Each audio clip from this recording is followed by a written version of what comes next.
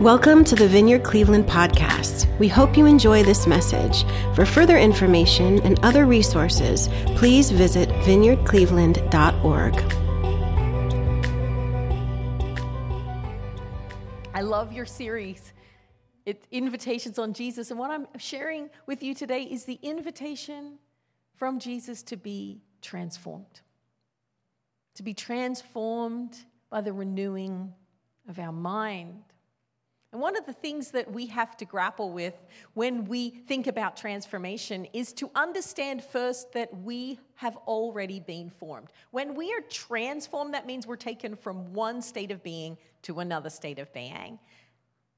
I think a lot of times we don't even think about that. We're like, no, I am who I am and this is it. And nothing will ever change. But what I love about Jesus and what I love about following him is he tells us that there is infinite opportunity for you not to be the same as you used to be. There is always a chance for transformation. It's a promise of God. I want to begin with a story. I grew up in Australia. That's where I was born. And before I was born, my parents are educators, and I heard all about this drama. There was a big drama in Australia. In 1971, the Australian government decided that they were going to show Sesame Street in Australia. Yeah, it was scandalous. It was so scandalous that they had, Senate hearings about it, okay? The government got together and they were fighting about it. Congressmen were angry at each other because they saw it as the Americanization of the world, right? And they're like, we do not need Sesame Street to teach our children their ABCs. Because if they do, they will get American accents. And this was their deepest fear. They will start to talk like Americans. And no one wanted that. They were like, we are, little Aussies, fair dinkum. We want to be who we are. And we need to keep that big threat, America, away.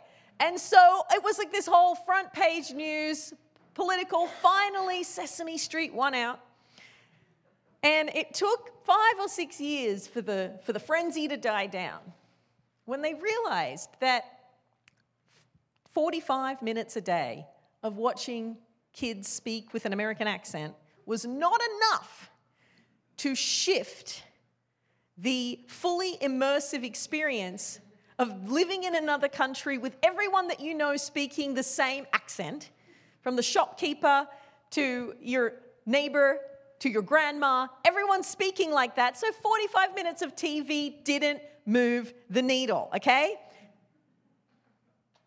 And what it proved is that what you are immersed in forms you. What you are immersed in, what you are dunked in, what you are saturated in, forms you. And a little 45 minutes of TV a day is not going to move the needle. It just isn't. And the truth is, guys, from the moment you were conceived in the womb, you were being formed.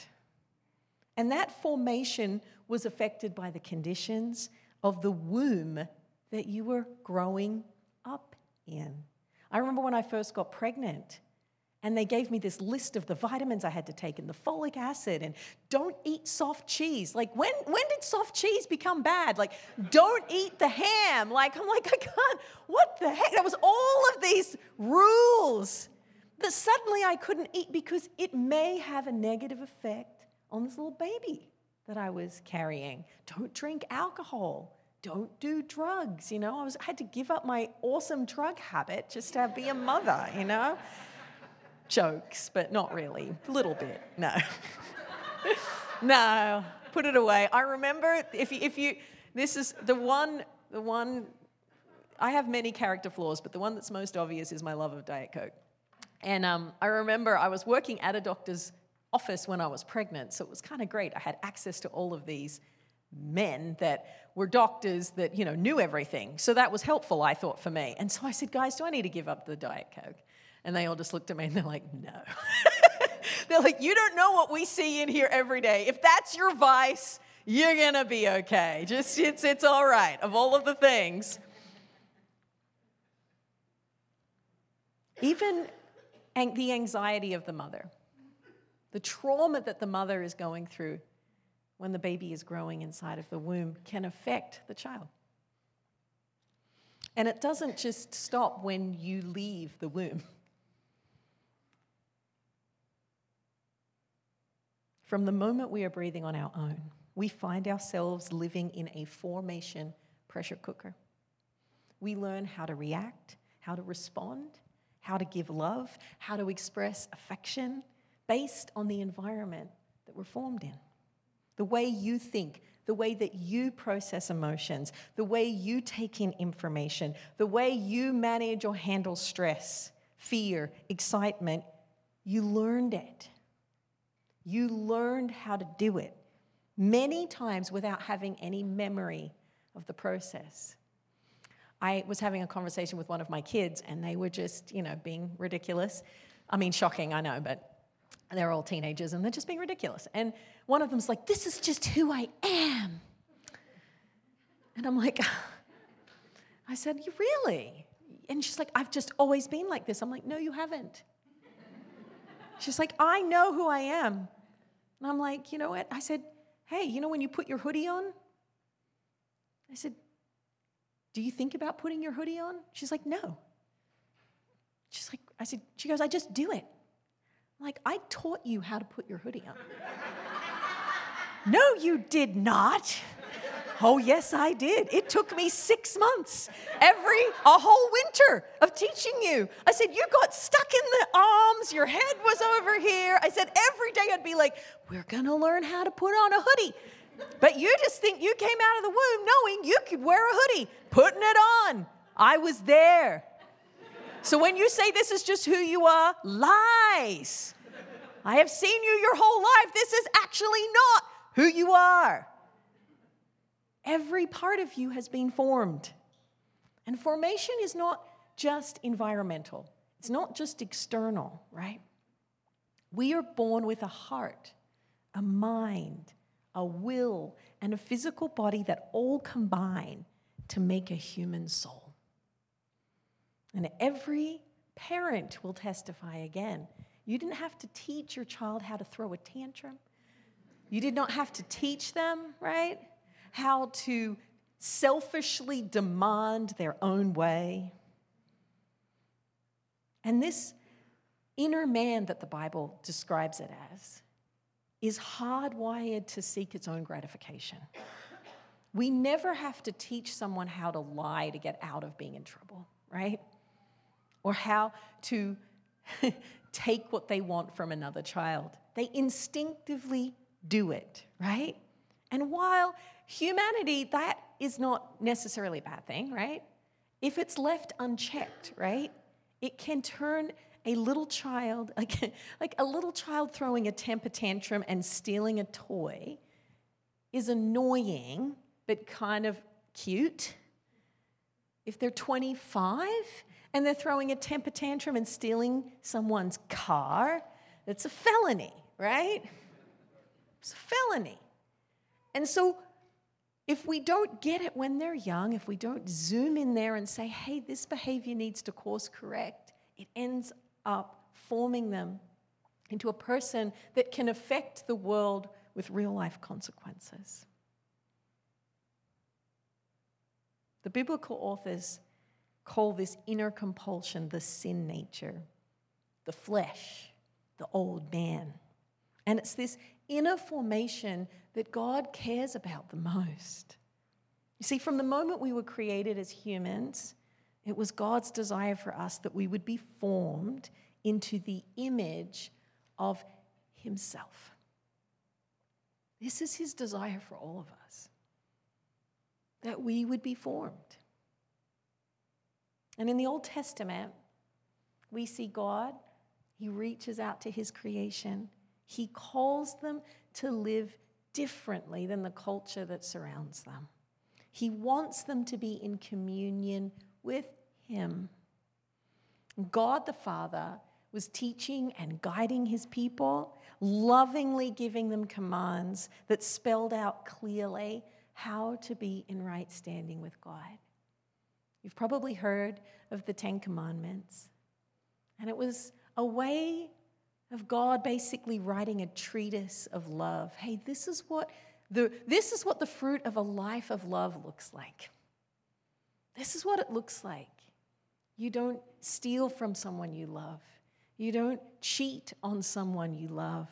You don't lie to someone you love. And that love flows out of loving me first. That you would love me and honor me first. That you wouldn't take me for granted. That you wouldn't use my name in vain. That you wouldn't give your heart and your life to other things other than me.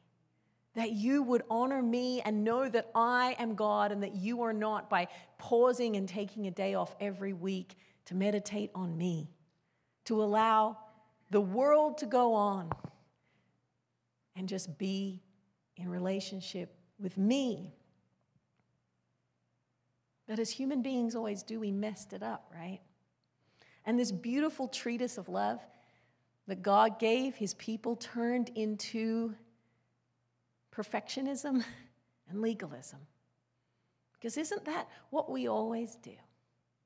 We take something that is beautiful and we turn it into something that signifies whether we are in or out, whether we're doing it right or wrong. And when Jesus came, he came to show us once and for all what God desired humanity to look like. I think God was like, okay, I've sent you the 10 Commandments, but you've messed that thing up. So now I'm going to send you me. I'm going to send you me in human form.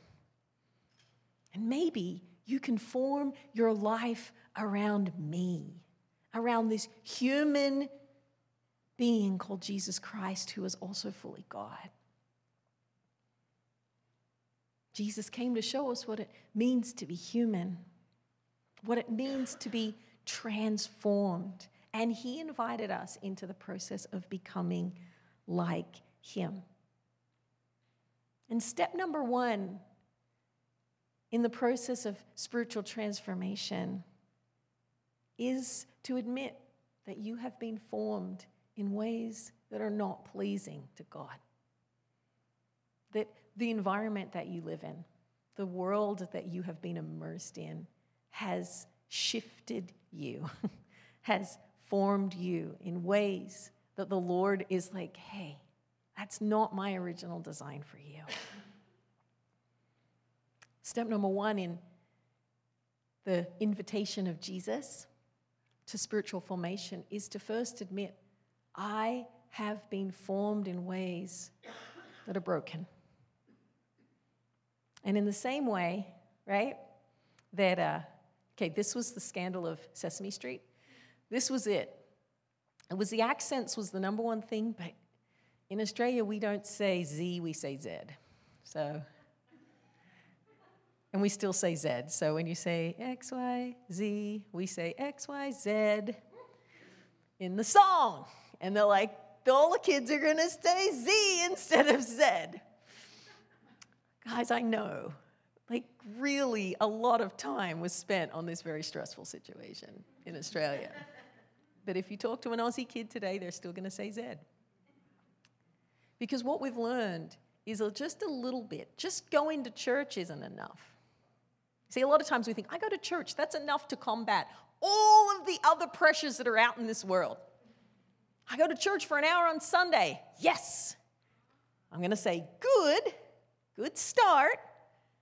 But if you really want to be transformed, other things need to be pushed in your life as well. There's more things that the Lord wants to do in you than just being here. Because let me tell you, you can come to church every Sunday and you're still going to say Z, not Z. Because what you're living in and what you're immersed in forms you. So I want to read, you've heard me allude to this over and over, but Romans 12, verse 1 and 2 says this. Therefore, I urge you, brothers and sisters, in view of God's mercy, to offer your bodies as a living sacrifice, holy and pleasing to God. This is your true and proper worship. Do not conform to the pattern of this world, but be transformed by the renewing of your mind. Then you will be able to test and approve what God's will is, his good, pleasing, and perfect will. Point number 1, it's a question. What is the goal of transformation, of spiritual formation? I'm going to give you the answer straight away. The answer is love. Love is the goal in spiritual formation, not perfect adherence to the rules. One of the many things that Jesus did was to show the Jews of his day that by default, God's goal from the very beginning of humanity and the very start of Scripture was love. His goal was love. Even those 10 commandments that he gave, the law of Moses, the goal was love. Matthew 22, if you don't believe me, this is what Jesus said. Matthew 22, starting in verse 34, Jesus says this. Hearing that Jesus had silenced the Sadducees, the Pharisees got together. One of them, an expert in the law, tested him with this question. Teacher, what is the greatest commandment in the law? And Jesus replied, love the Lord your God with all your heart and your soul and all your mind. That is the first and greatest commandment. And the second is like it. Love your neighbor as yourself. All the law and prophets hang on these 2 commandments. You see, the audience that Jesus was speaking to, they thought that the end goal of being a good Jew was perfection. How can I be perfect? That's what they thought. But Jesus showed them that love and not legalism is God's desire for his people. The area of Columbus that I pastor in has a high Jewish community. There's synagogues everywhere. And it's a very interesting place to have a Vineyard Church. So interesting. And there are times where they will want, like the Jewish community will want to use our facilities for parking or for events. There's a huge park next to our church. And I have developed some good relationships with some of the Jewish leaders of the community. And I ended up having a conversation. They were doing a kosher barbecue, big party, and they needed extra space, and so they asked if they could use our facility. I'm like, yeah, sure. And so he was a Hasidic Jew. And in Judaism, there's different levels, right? And he's very high up, high legalism, high rules. And I had a chat with him, and I was like, look, Daniel, I just got some questions. He was really open. I'm like, why did you choose out of all the choices, because you could choose to worship at all of these different synagogues, why did you choose the one that's like the hardest? And he said to me, he's like, because I don't trust myself. And I'm so afraid of breaking the 10 commandments that I need all of these other laws in place that will protect me from even getting close to breaking one of the 10 commandments. And I saw the sincerity in his heart. He just wanted to do it right. And he's like, all of these other synagogues, they skate too close to the line. He's like, so I'd rather have all the rules. Even the rules, he goes, that don't make sense. And he goes, and I'll admit, they don't make sense. He goes, but it keeps me safe. And that really taught me a lot about why Jesus talked about love so much, why he was such a radical, because a lot of the people that he was ministering to had that same attitude. And there's many of you in here, and you really struggle because you're not perfect. You don't like yourself very much because you're not perfect. Maybe you were raised in a faith tradition where you had to do it all right or you were kicked out. you were constantly in fear of the fires of hell if you had done something, in any way wrong. There's some of you in here like that. And you still, even though you're here in this Vineyard Church and you're trying to figure it out, there's still some fear inside of you that says, I'm not doing it quite right. And if you can hear anything from me today, the goal of being transformed by Jesus' love, not perfection. You will never be perfect. God doesn't demand that of you. That's why he sent Jesus. And I know you could probably say this out of your mouth. But do you actually believe it in your heart? I want you to hear that today. The goal of spiritual transformation and spiritual formation is love. It is not rule keeping. Romans 5 further proves that point, starting in verse 1.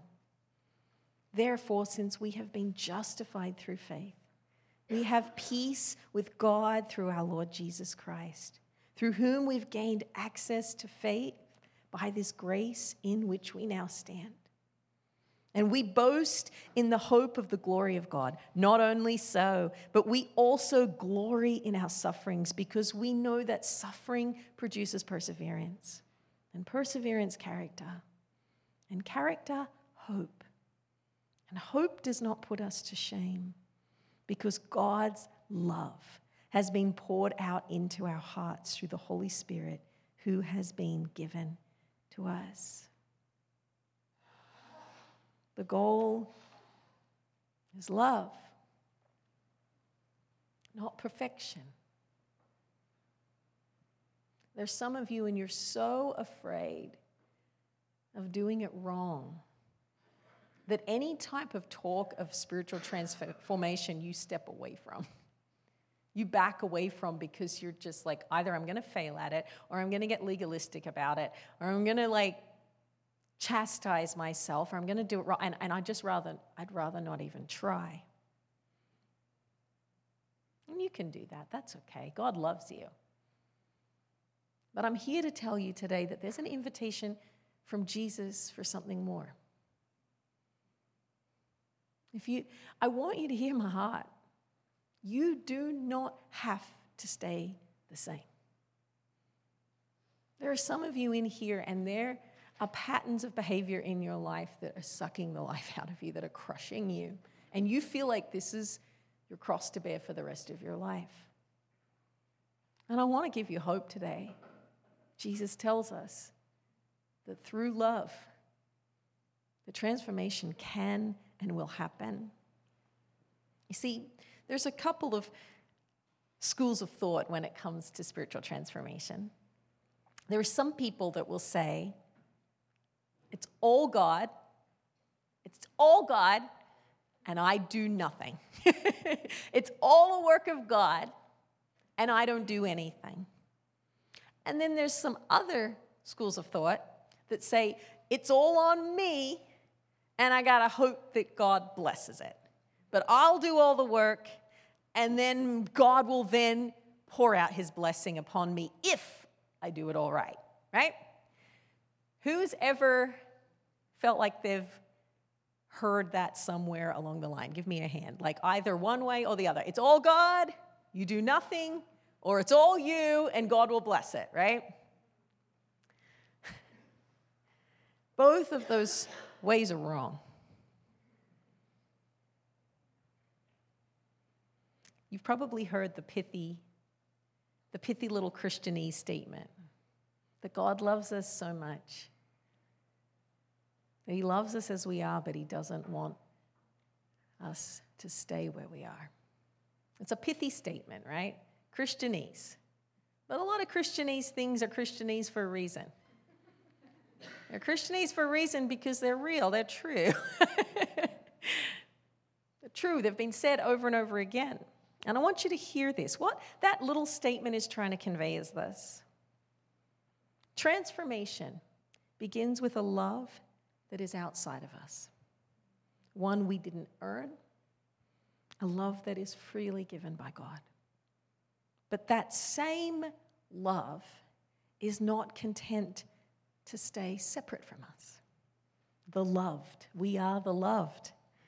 God wants to join his love with our spirit and walk with us so that we can not only receive this love, but live this love, letting it change our lives and the lives of those we touch.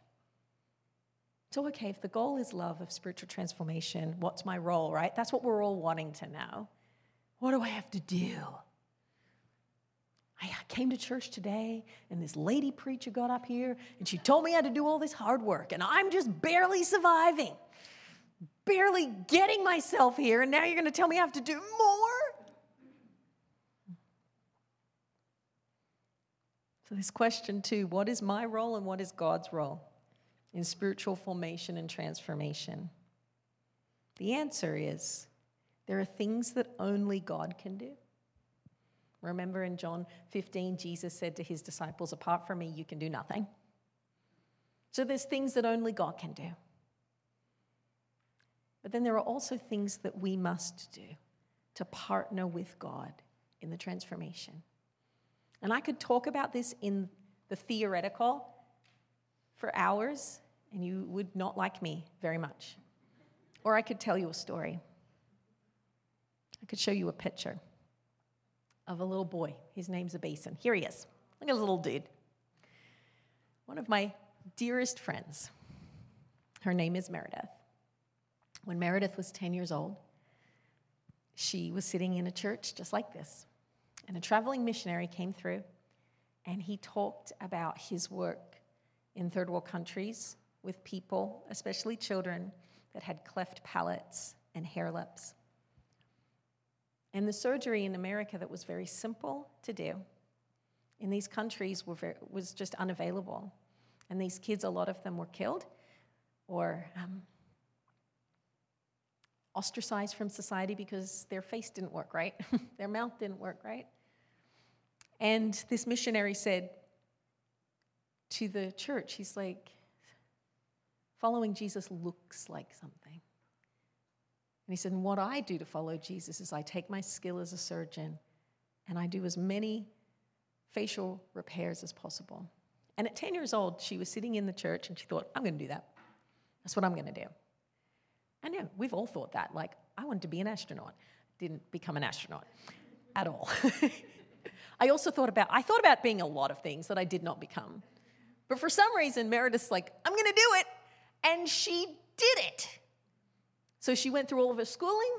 She got her pediatric plastic surgery certification. And she applied to work on the mission field 10 years ago, and they rejected her. She got rejected.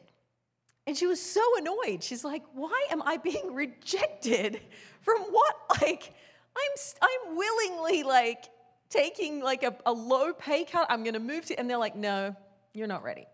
So for the last 10 years, she's worked in Phoenix running her own operation out there, doing pediatric plastic surgery.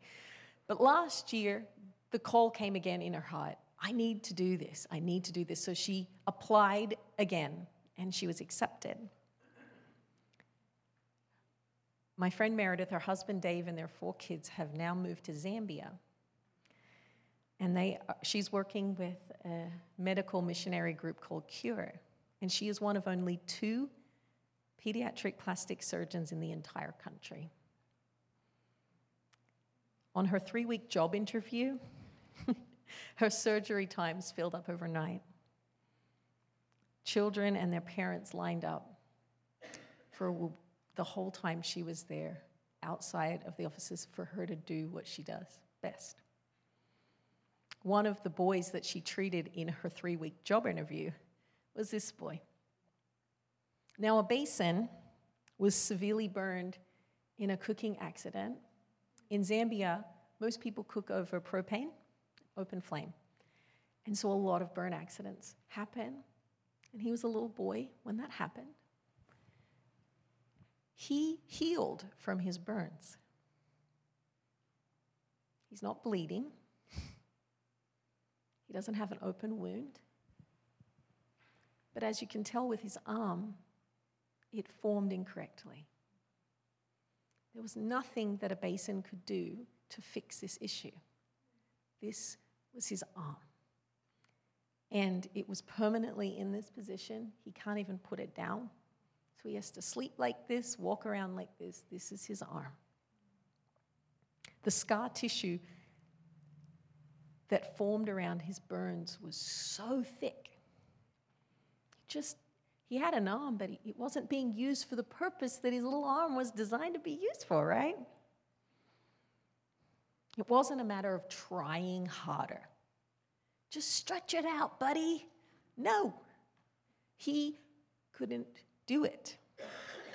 A basin needed medical intervention to transform his arm, an arm that had been formed into that painful position through his body's response to trauma, right? He has a life, but is he experiencing fullness of life?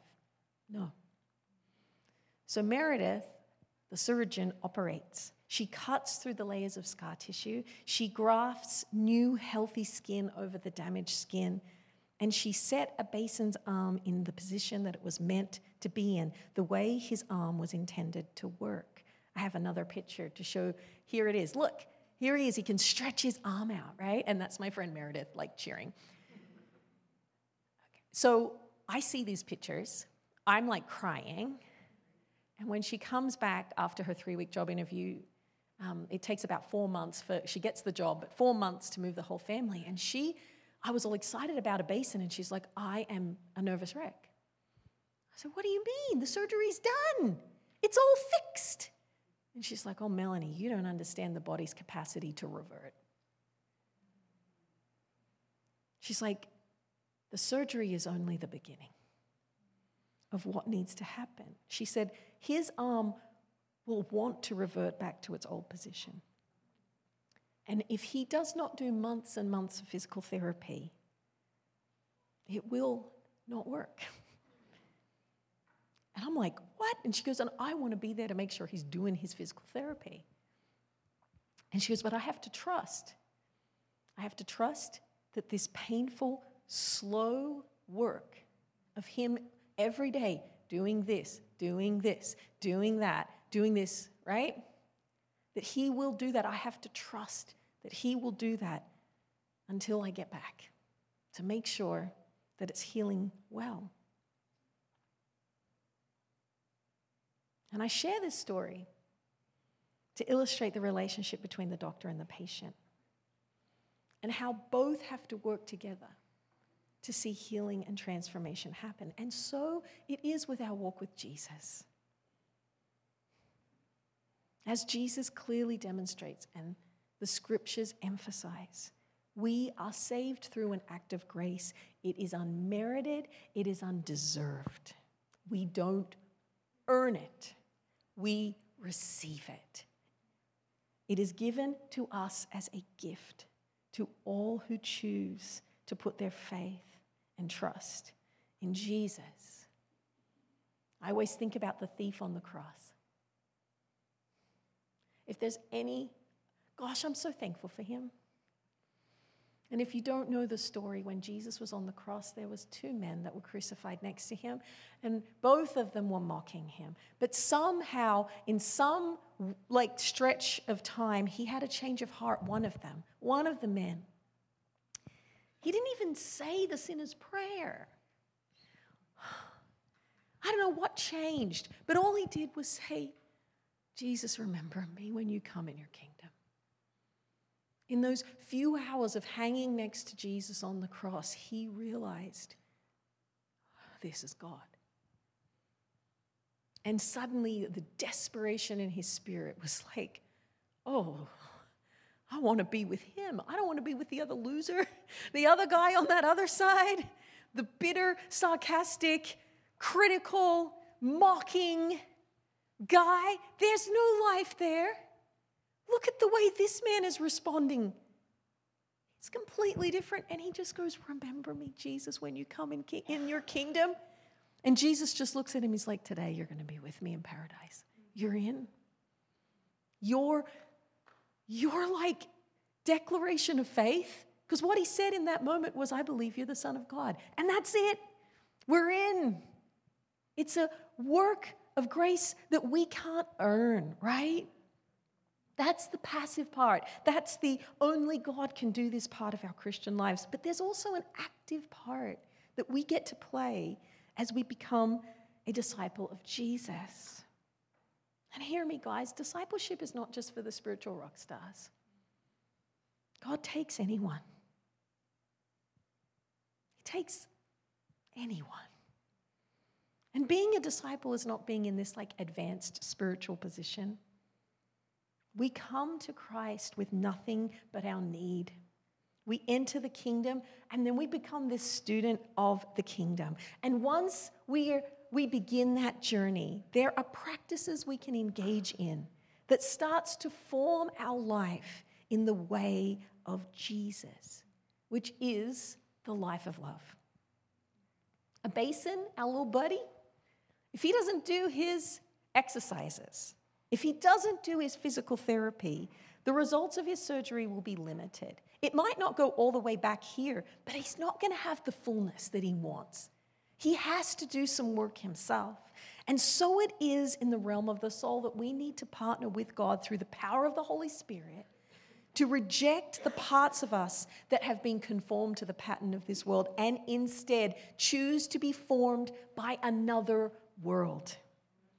The kingdom of God is this alternate reality to the world in which we live in. It is one where God himself rules and reigns, and it is the kingdom that Jesus lived into and out of.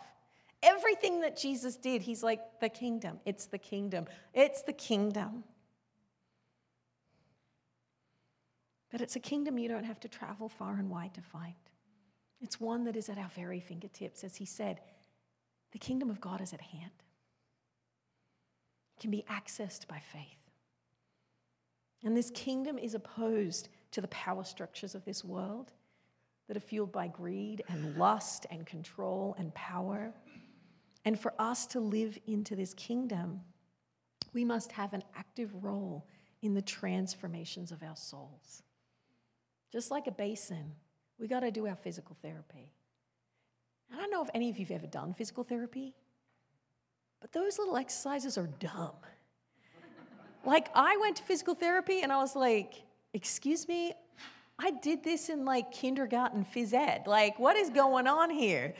Oh, I want you to do this. And then I want you to do this. I'm like, really? This is what you've got a degree in? Really? Yes, really. Can you do this? And I'm like, really? I thought I'd go in here and enter a magical world of really hard things. You know what? No, it's just these basic things that we just got to do over and over and over again. Things that you've done since you were a little kid. Over and over again. 2 Peter shows us the progression well, and I want to read this over you today. 2 Peter chapter 1, starting in verse 1. Simon Peter is just coming right out of the gate. Simon Peter, a servant and apostle of Jesus Christ, to those who through the righteousness of God and Savior Jesus Christ have received a faith as precious as ours.